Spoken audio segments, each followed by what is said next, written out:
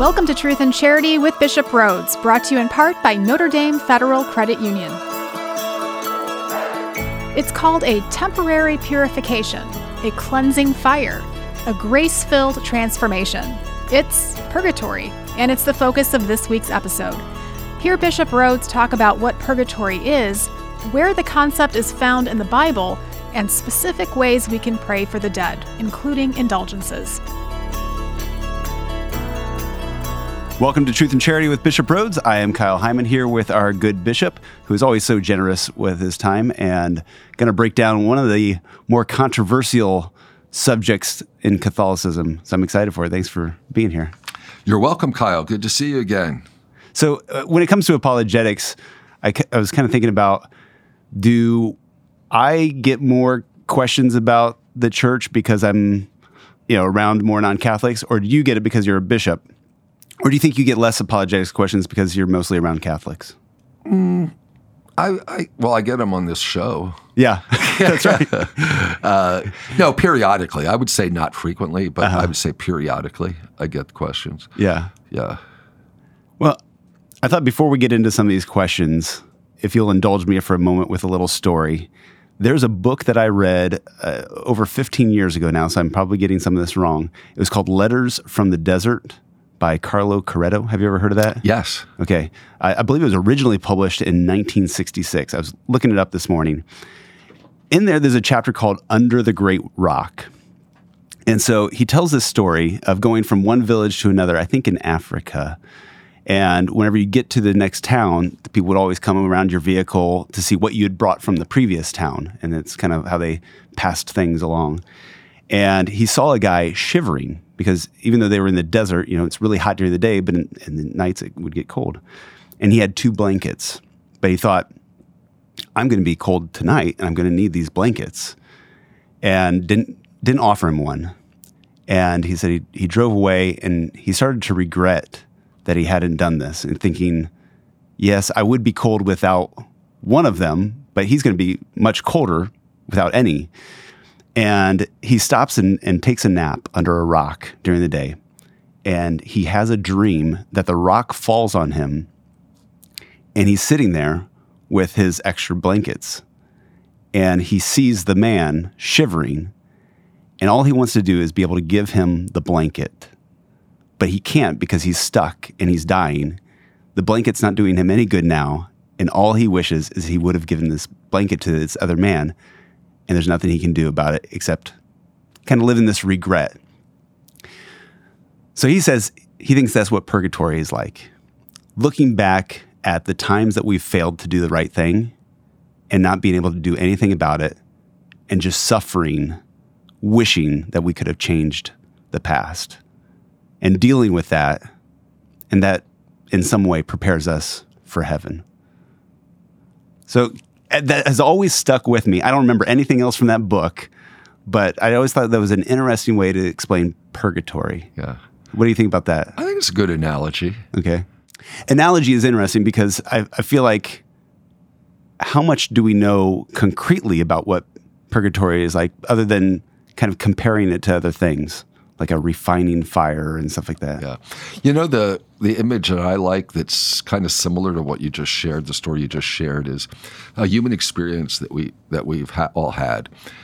That, let's say you've hurt someone you love, your wife, your mother, your father, one of your children, and you really later regret it. Mm-hmm. I mean, you regret it right away maybe, but you really suffer inside because you've hurt. And even if you've said, oh, I'm really sorry, and I mean, that's important, obviously, but you really still have that, wow, this person loves me so much, and I did this, or I said this hurtful thing. And you feel pain inside. Right. To me, that's an image of purgatory, because after death, we encounter the Lord, and who is pure love, and we suffer that we have offended him. I kind of see that as what the suffering of purgatory is about. Again, maybe an analogy, but it's a human experience, I think, that maybe comes somewhat close to what this reality will be in the afterlife. So I guess maybe back up a little bit. What do we know for sure about purgatory? There's 3 paragraphs in the Catechism of the Catholic Church, so it's not a long part, but I think it gets right to the heart of what we know and believe about purgatory. So people can consult their catechism. It's number 1030, 1031, and 1032. And it's entitled The Final Purification, or Purgatory. So number 1030 says, all who die in God's grace and friendship, but still imperfectly purified, are indeed assured of their eternal salvation.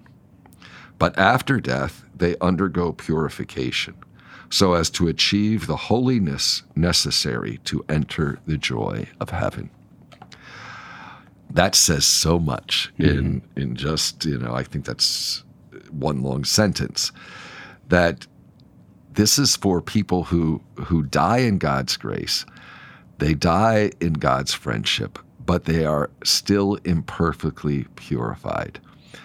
But because they've died in God's grace, they will attain heaven. They will. Mm-hmm. So there's a certain joy about that, I think. Now, they won't enjoy the beatific vision of God or the fullness of joy until their purification is complete. But that's why I like us calling the souls in purgatory the holy souls, because they are holy. They died in God's grace, the holy souls. So we have this temporary purifying punishment. Typically, we think of it as a cleansing fire.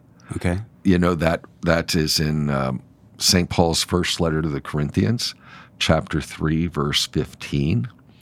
That's one of the scripture passages that is, even though you never find the word purgatory in the Bible, the concept is there. Like in this passage from St. Paul's letter to the Corinthians. And just this whole idea of being cleansed. I remember as a child, or even in some art, where you see like the fires of purgatory. Unfortunately, that image of fire sometimes gives the idea of the fires of hell. Right. Sounds painful. Sounds really painful, yeah. And it's destructive. Mm-hmm. But when we think of the fire as an image for purgatory, we need to think of that differently. Okay. Because it's a purifying or a cleansing fire. That's very different than the fires of hell. It's good to think of the purification after death in purgatory is really as an event of grace. Mm-hmm. In other words, God is purifying us, making us really worthy of Him. He wants to purify us from every stain. He wants to renew us completely. So I think of purgatory in this positive sense, that there's this transformation, that we're getting purified completely of sin because we may not have totally received the love of God in our life because of our sins. We're not yet free, if we're not yet free of every disordered inclination. So I see it as an event of grace. Mm-hmm. This is our total purification, the full orientation of our being, our entire being toward God. And I think, therefore, it should give us hope and joy. I don't think we usually think of it that way. Do you really think of purgatory as something joyful? I think it is, in a way, because, it involves some suffering. Mm-hmm. But it's a gift from God. It's a gift of God that calls for humble gratitude. I mean, God wants us to be purified so that our experience of, the joy of meeting Him face to face, the beatific vision, so it'll be total. It'll be perfect. Purgatory shouldn't be seen as a temporary hell. It's not. Hell is definitive separation from God. Purgatory isn't a temporary hell. Purgatory is the journey toward the full possession of God. So that's why this image of fire in hell, it's a punishment. But in the case of purgatory, it's a purification. So there's a difference in the meaning of fire. It kind of makes me think of this. This might be a little off here, but when you're roasting marshmallows and you pull the marshmallow off and you got this marshmallow still on the stick, if you put it away in that condition, it's going to attract bugs and dirt and maybe mold. It's not going to be good. So people stick it in the fire and you burn off the extra marshmallow before you put it away. That's great. Yeah, I like that. The roasting stick doesn't feel pain. Yeah. And maybe in the afterlife, it's not a painful experience, like physically, or we don't hurt in that way. But yeah, maybe there is a reckoning with our sin that is causes us to suffer. Causes emotional pain. We should want to be purified. Yeah. The attachments to sin, we want to get rid of that. Mm-hmm. Hopefully, in this life. But for many, I think it's going to be after this life too. And that's the being purified from this attachment to sin, so that we can be united to God in a perfect union of love through all eternity. So it's this removal of attachment to sin so that we can really enjoy and love God alone. But this removal of attachment to sin can be painful. It's like in our regular life, when we have unhealthy attachments, it causes pain. But that purification is for our own good. It's not a torment for our punishment. It's a temporary period of purging, so we can really enjoy the beauty of God. Mm-hmm. That's what we're made for. Now, on earth, though, before death, it's important to do penance. Okay. I mean, it's important to be cleansed of sin and our attachments to sin. There are the daily crosses that we bear. They're given to us by God to embrace that cross, to make sacrifices, all the things that we can do even while we're still on earth, with the help of God's grace. Mm-hmm. So this is a doctrine of faith. Purgatory, you know what? It's a doctrine that for me just makes total sense. Mm-hmm. There's some people struggle with the doctrine of purgatory. Actually, for me, it's just, I think it just goes with the whole, so much in the Bible. And, even in the early church, it wasn't really defined, I don't think, until the Council of Florence or the Council of Trent. They taught about purgatory. But in so many of the fathers of the church, there's talk about this purging from sin after death. Mm-hmm. St. Augustine, St. Clement, so many, St. John Chrysostom. There was the practice of the early church to pray for the dead during Mass, during the liturgy. Why would you pray for the dead if they're already in heaven or already in hell? So there has to be this other state. Even now, in the Eucharistic prayer, we always pray for the faithful departed. Mm-hmm. This has been part of the church's faith, part of our belief from the very beginning. And there is a biblical foundation. I especially want to mention that 1 Corinthians chapter 3, verse 15. Really, it talks about that cleansing fire. St. Paul writes, if the work is burned up, the builder will suffer loss. The builder will be saved, but only as through fire. Mm-hmm. And that's a reference to purgatory. I also think of in the famous passage in 2 Maccabees in the Old Testament where it says it was a holy and pious thought to make atonement for the dead so that they might be delivered from their sin. So even in the Old Testament, you have this notion of atonement for the dead. And then in the book of Revelation, chapter 21, verse 27, argues that nothing unclean will enter the presence of God. And many, if not most, of Christians die in an unclean state of varying degrees. Mm-hmm. So I just think it makes utmost sense to believe in purgatory. And maybe like the cartoon depiction of purgatory is what some people might have an issue with, this idea of we need to be cleansed before we get to heaven. Maybe a lot of people could be on board with, but the idea that there's a special room and a certain amount of time, and depending on how much sin you did, the more time you have to spend in purgatory. Is that a teaching of the church, that you could suffer more or less depending on your sin? Yeah, I mean, I think the greater attachment to sin, there's a little more purification needed, and that's a little more painful. So I think there's varying degrees, I would agree with that, of purification. I mean, someone might need a lot of purification. Yeah. They died in the state of grace. They died in God's grace, but they still had, have more purification needed.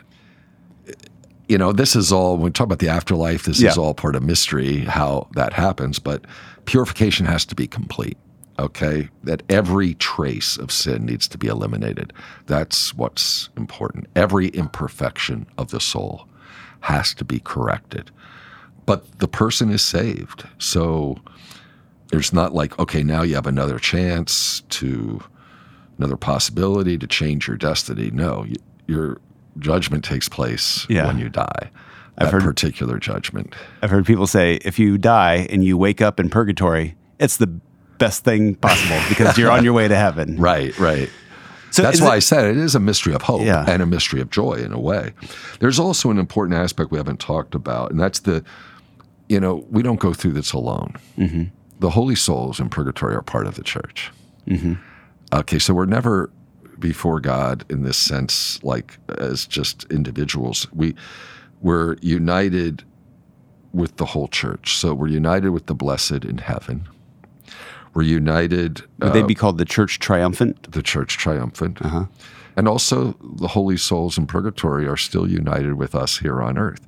So we're all part of the body of Christ, and therefore we can help each other. We can be in solidarity with one another. That's why we pray for the souls in purgatory, or make sacrifices for them, or apply indulgences that we gain to them. So there's this bond between those of us living in this world, those in purgatory, and those in heaven. And I think that's a beautiful part of our faith and the mystical body of Christ. And is it those three? Is it the church militant on earth, the church suffering in purgatory, and the church triumphant in heaven? Correct. Right. Yep. So if time is something that we experience on earth, and God operates outside of time and is infinite and all present to all times, is it possible that purgatory is an instant thing, that we would instantly be purified and go into heaven? Yeah, there's theological writings on this. There's no definitive church teaching on that. I think of it as a process. Now, as humans, I can't think beyond time. Right. That's the category we live in. So it's kind of, I think, beyond us, but I do think there is a process, and I can't think of a process that's not connected to time. So it's kind of also like when you talk about a place.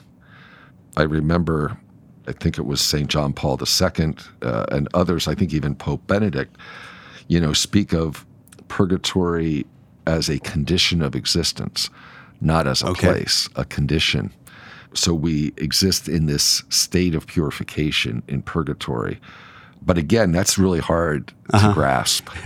What does it mean to be in a condition of existence? Because I can't think of being in a condition of existence outside of being in a place, a material place. So we're talking about something beyond our human experience. It's kind of like thinking of what is the resurrected life like. Say an adult is coming into the church and they are baptized, hypothetically speaking. As soon as they are baptized, the sacrament is complete, they have a heart attack and die. So I'm assuming this is the greatest form of grace that you could be in. Mm-hmm. Would they still go to purgatory because of past sins? Depending, because we don't know about whether they still have attachment to sin or not. Okay. Yeah. I mean, the guilt has been taken away by baptism. Okay, so their sins have been forgiven, but there could still be that need for temporal punishment due to sin because of one's not yet being fully purified, fully in the love of God. So I imagine our Protestant brothers and sisters might object to the idea, not that people need to be pure to enter heaven, that nothing unclean shall enter heaven. They'd probably agree that we need that cleansing. Where they might object is whether that happens before death or after death, that Jesus cleanses us so that we can enter heaven.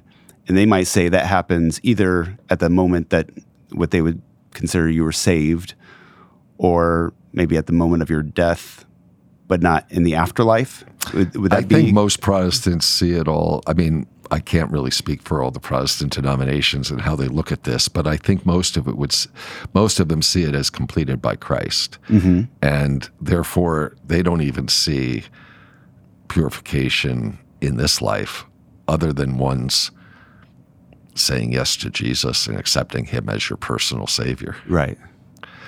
I don't think that they view, as we Catholics do, salvation, this process of accepting the gift of salvation as a process. Mm-hmm.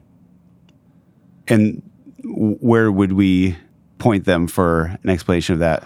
I would go, I mean, a lot of these there's a lot of scripture that I would point them to. I mean, I don't have them at my fingertips now.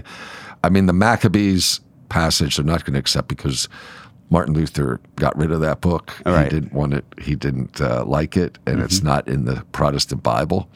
I'm not sure how Protestants interpret that passage from St. Paul or that passage from the book of Revelation. It'd be interesting. I bet some of these Catholic apologists have had debates with Protestants on these passages, but I really haven't followed that. But I imagine it'd be a pretty vigorous debate. Yeah. I think it's kind of hard to take the Protestant side on this because there is, even in the Old Testament and throughout, and even in the New Testament, it seems pretty clear to me, and tradition. I mean, how is it that already in those first centuries of the church, there was praying for the dead? Mm-hmm. That can't be denied. That's true. That's right there in the liturgy. Yeah. And you don't do that at Protestant. I mean, I don't know of any Protestant churches that pray for the dead. Mm-hmm. It would still have funeral services. But, you'll see.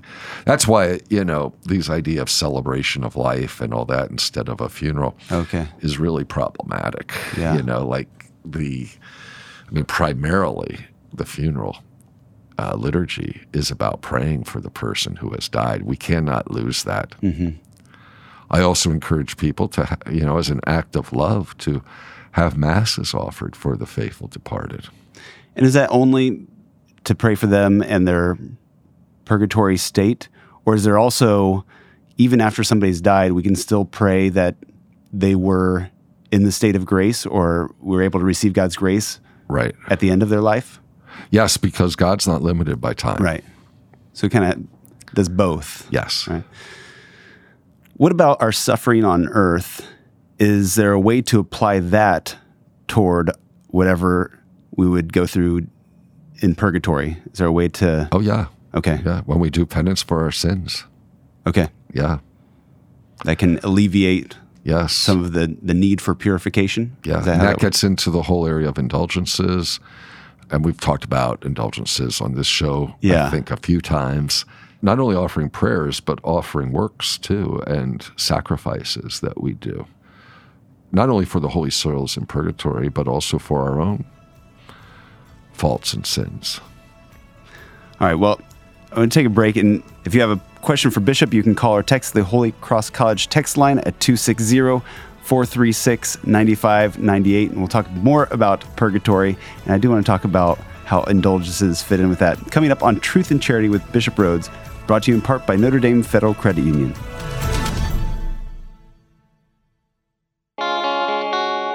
Notre Dame Federal Credit Union has a special mission to serve the Catholic Church in America.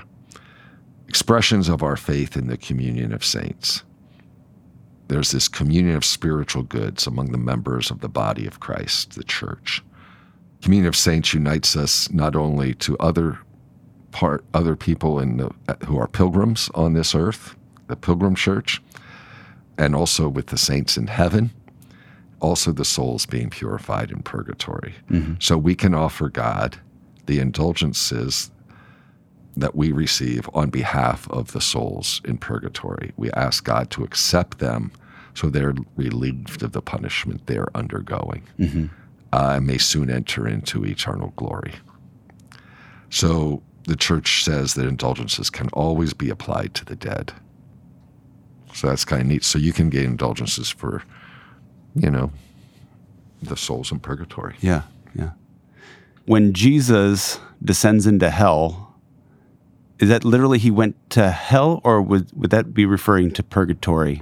Well, it's not hell, because the hell is the place of the damned. He went to the place of the just who were awaiting resurrection.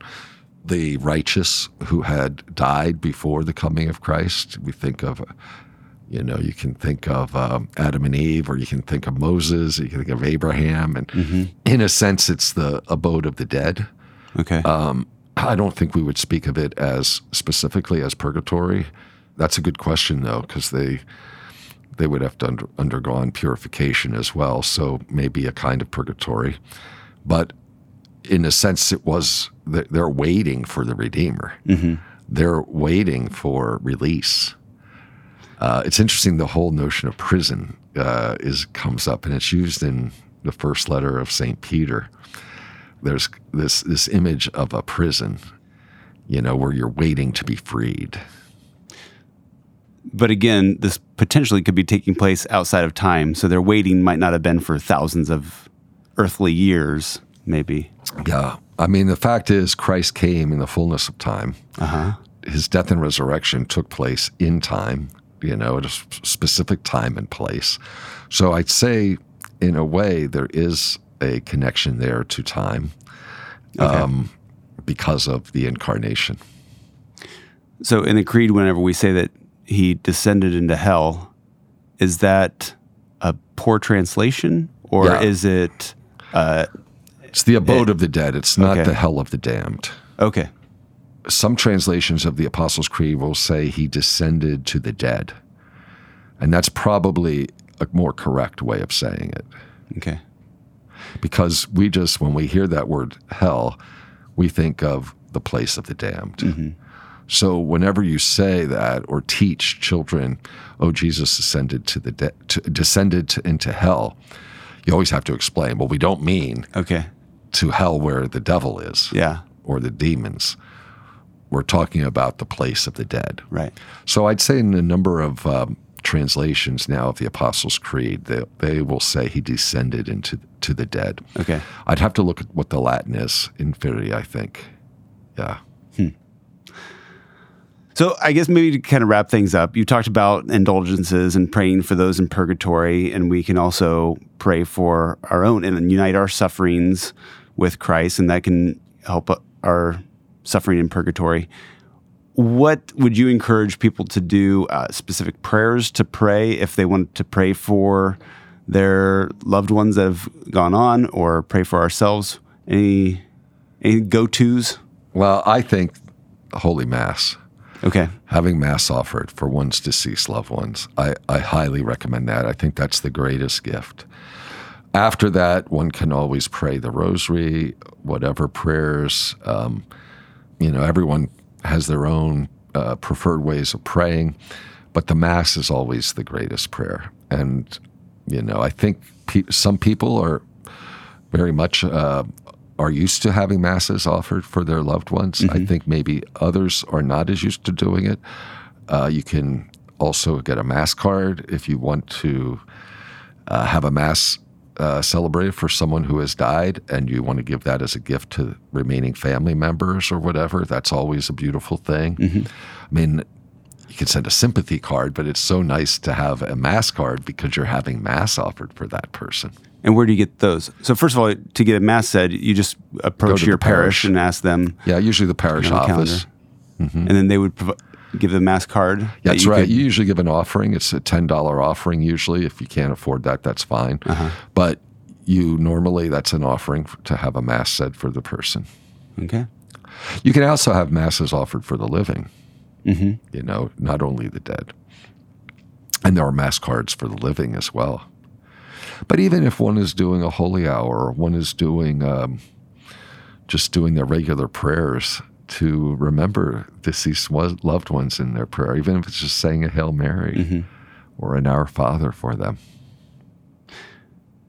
If we don't know the state of a person, and maybe we have reason to believe that they didn't live the best life here on earth, is there a specific way to pray for the person that God would be merciful on him or her, or any words that you would suggest that we integrate into our prayers for people?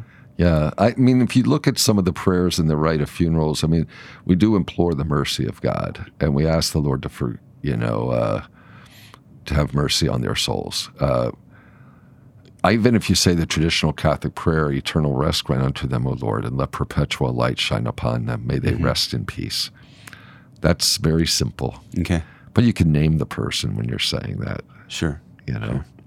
Pray in your own words, Let's say there's someone be merciful, O Lord, to so-and-so. Or offer some sacrifice for them. Or gain an indulgence for them. Yeah. A partial indulgence or, because again, the faithful can gain indulgences for themselves or apply them to the dead. What's the best way to learn about those? The Catechism has a section on indulgences. It's number 1471 and 1472, and I think 1473. There's also the Handbook of Indulgences. Okay. Called the Enchiridion of Indulgences, which gives what are the different prayers or actions that have an indulgence attached to them. Okay. So then you have to do those conditions that we mentioned, the sacramental confession, communion, and prayers for the Pope, in addition to the work. Right. So you could get a copy of the Handbook for Indulgences and say, on Fridays, I'm going to say the Stations of the Cross for my deceased parent. Yeah. And I'm going to apply an indulgence for that person. That's something you can do. All right.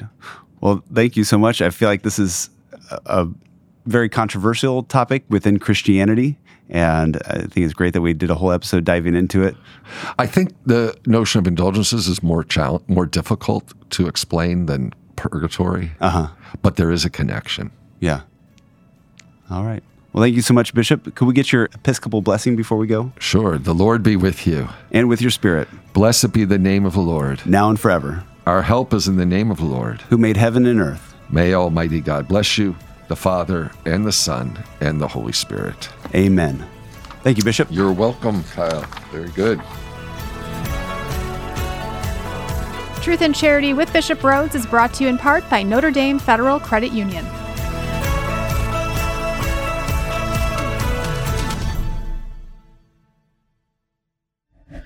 This show is a production of the Spoke Street Media Podcast Network. For more great podcasts, visit spokestreet.com.